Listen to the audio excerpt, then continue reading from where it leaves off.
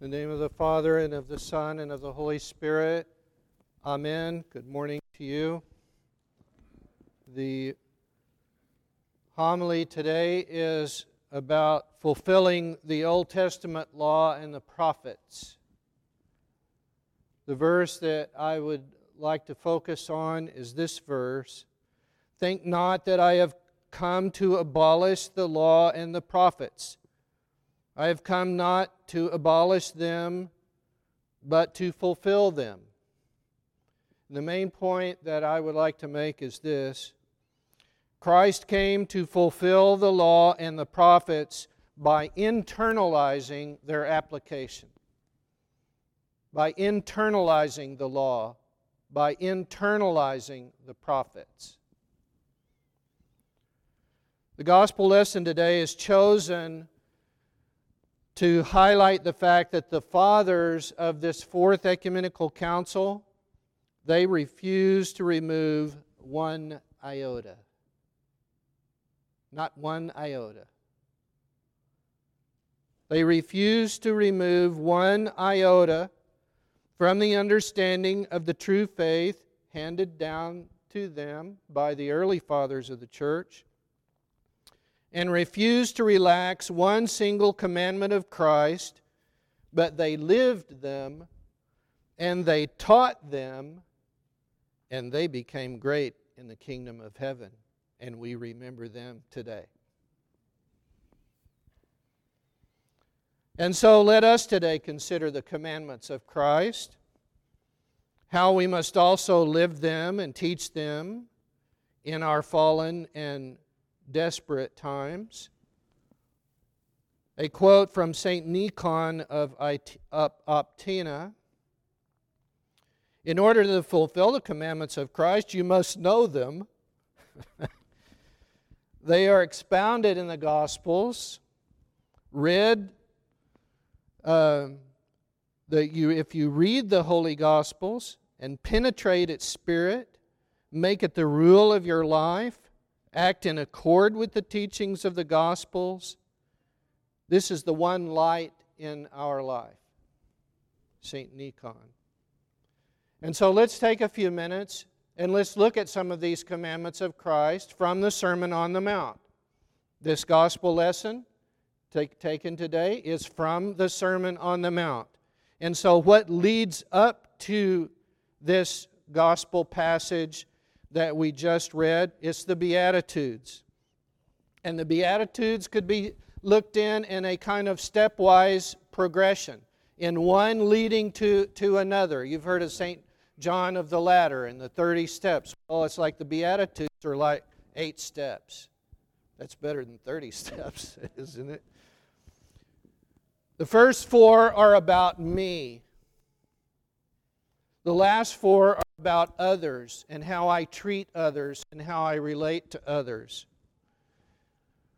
Seeing the multitudes, he went up on the mountain, and he was seated, and his disciples came to him, and he opened his mouth and taught them, saying, Step 1, poverty of spirit, that is, a need for God. Blessed are the poor in spirit, for theirs is the kingdom of heaven. Just as an aside, do you know that's where the 12-step program begins? Second step, grief over poverty of spirit. Blessed are those who mourn, for they shall be comforted. So if I have poverty of spirit, and then to grieve over that poverty of spirit. Step 3, to submit your will to the will of God. Blessed are the meek, for they shall inherit the earth. Step 4. Step 4, our desires begin to change. If we take on this and acknowledge this poverty of spirit, we grieve over the poverty of spirit, we become meek before God, then our desires begin to change. Step 4. Blessed are those who hunger and thirst for righteousness, for they shall be filled. Some of you baby boomers may remember Mick Jagger's song, I Can't Get No Satisfaction. Okay? We can. We can get spiritual satisfaction from Christ our Lord in the kingdom of God through life in the church. The next 4 steps about how we deal with other people. We begin to benefit others. Blessed are the merciful, for they shall obtain mercy. Overcoming the circumstances of life. Blessed are the pure in heart, for they shall see God. And what are our circumstances? People. Isn't that most often the case? What are my circumstances that I have to overcome to have purity of heart? Other people. So I have to deal with it. How am I dealing with other people? How am I treating other people? This has to do with purity of heart. Becoming like Jesus, step 7. Blessed are the peacemakers, for they shall be called the sons of God. And step 8, then if you begin to look like Christ and act like Christ and become a follower of Christ, a Christian, you will suffer like Him too. Blessed are those who are persecuted for righteousness' sake, for theirs is the kingdom of heaven. It doesn't hardly seem fair, does it? We go through all of this work. Poverty of spirit, grief over poverty of spirit, becoming meek and humble, seeking righteousness, being merciful to other people, being pure of heart, being a peacemaker. And what's the reward? I get attacked. Blessed are those who are persecuted for righteousness' sake, for theirs is the kingdom of heaven. Rejoice and be exceedingly glad, for great is your reward in heaven, for so they persecuted the prophets who were before you.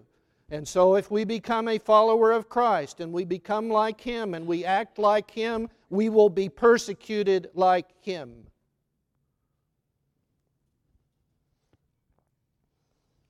If we do all of this, if we do all of the above, we become salt and light. Here's where the gospel we heard this morning picks up.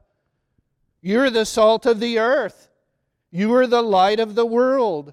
Let your light so shine before men that they may see your good works and glorify your Father who is in heaven.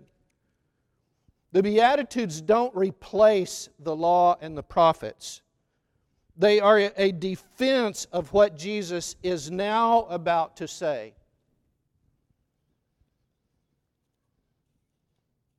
Do not think I came to destroy the law or the prophets. I did not come to destroy, but to fulfill. For assuredly I say to you, until heaven and earth pass away, not one jot or tittle will by no means pass from the law till all is fulfilled. Is it time for us now, as New Testament Christians, to ignore the Old Testament and forget about it and say it's irrelevant and it doesn't matter anymore? Jesus is telling us in the New Testament that it matters. And that He came not to destroy it, but to fulfill it. That is, to internalize it. So murder begins in the heart. Jesus says, you've heard it said that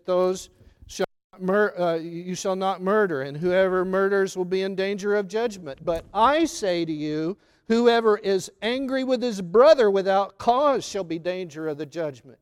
What did He do? He made it harder, not easier. He made it harder. You've heard it said to those of old, you shall not commit adultery. But I say to you, whoever looks at a woman to lust for her has already committed adultery with her in his heart. Uh-oh. He just made it harder, didn't He? Not easier. Harder. Furthermore, it's been said, whoever divorces his wife, let him give her a certificate of divorce. But I say to you that whoever divorces his wife for any reason except sexual immorality causes her to commit adultery. And whoever marries a woman who is divorced commits adultery. Now, if this pierces the heart too deeply, we should be reminded that although our Lord God and Savior speaks the truth, and He is the truth, that He is also the great God of mercy, and that He is merciful toward mankind, and that He provides for human weakness in the church with an order of second marriage. But we still need to listen and to feel the truth pierce. Again, you've heard it said of old, you shall not swear falsely, shall perform your oaths to the Lord. But I say to you, do not swear at all, either by heaven, for it is God's throne, nor by the earth, for it is His footstool, nor by Jerusalem, for it is the city of the great King. You've heard it said, an eye for an eye and a tooth for a tooth. But I tell you, do not resist the evil person, but whoever slaps you on the right cheek, turn the other to him also. Do you see how He's not getting rid of anything? He's taking the external and He is internalizing it into our hearts, into our minds, into our soul. You've heard it said, you shall love your neighbor and hate your enemy. But I say to you, love your enemies. Bless those who curse you. Do good to those who hate you. Pray for those who spitefully use you and persecute you, that you may be sons of your heavenly Father. For He makes the sun to rise on the evil and the good, and He sends rain on the just and on the unjust. And so there is a new standard. Therefore, you shall be perfect, just as your Father in heaven is perfect. Oh no! That's the standard. St. Nikolai in his homily, John 17, that they all may be one, as Thou, Father, art in me and I in Thee, says, when the Lord says, be ye therefore perfect, even as your Father in heaven is perfect, Matthew 5, He does not mean that men can be equal to God, but means to show them the supreme example of perfection in every good thing. For many teachers of men have pointed to examples of perfection in something or some person, but not in God. Perfection over here, but not in God. Often enough, they even have taught men evil and pointed to it as an example of perfection. This is where we live today, right?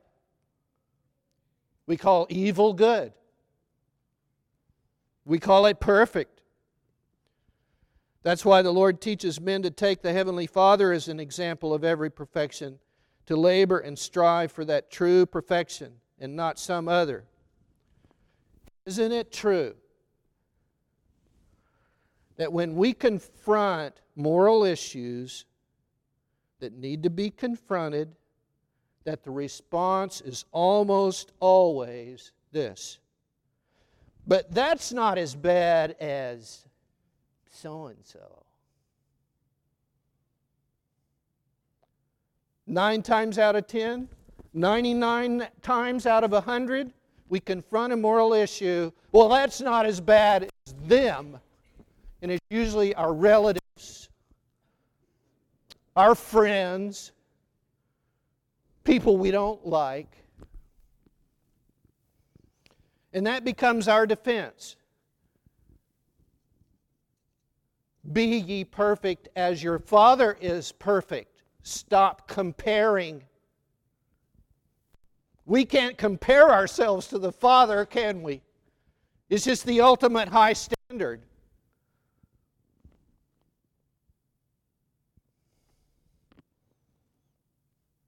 I need to do this more than you need to do it.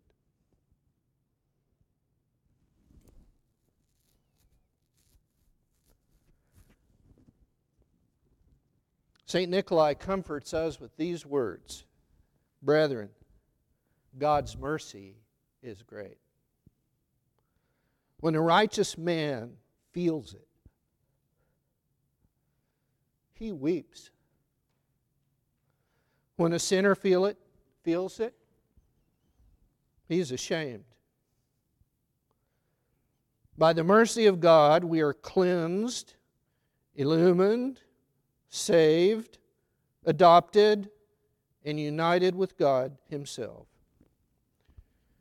Let us therefore today resolve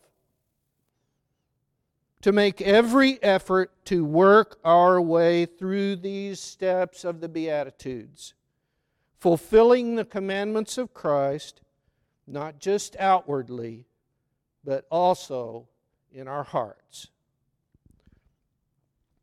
O Lord Jesus Christ, our God, help us to fulfill the law and the sayings of the prophets by internalizing them and keeping them in our hearts. Help us to labor and to strive after your all-holy perfection and not the perfection of mere men, not outward perfection, but inward perfection. Help us to become salt and light in the world, that Thy name may be glorified, together with the Father and the Holy Spirit, now and ever and unto ages of ages. Amen.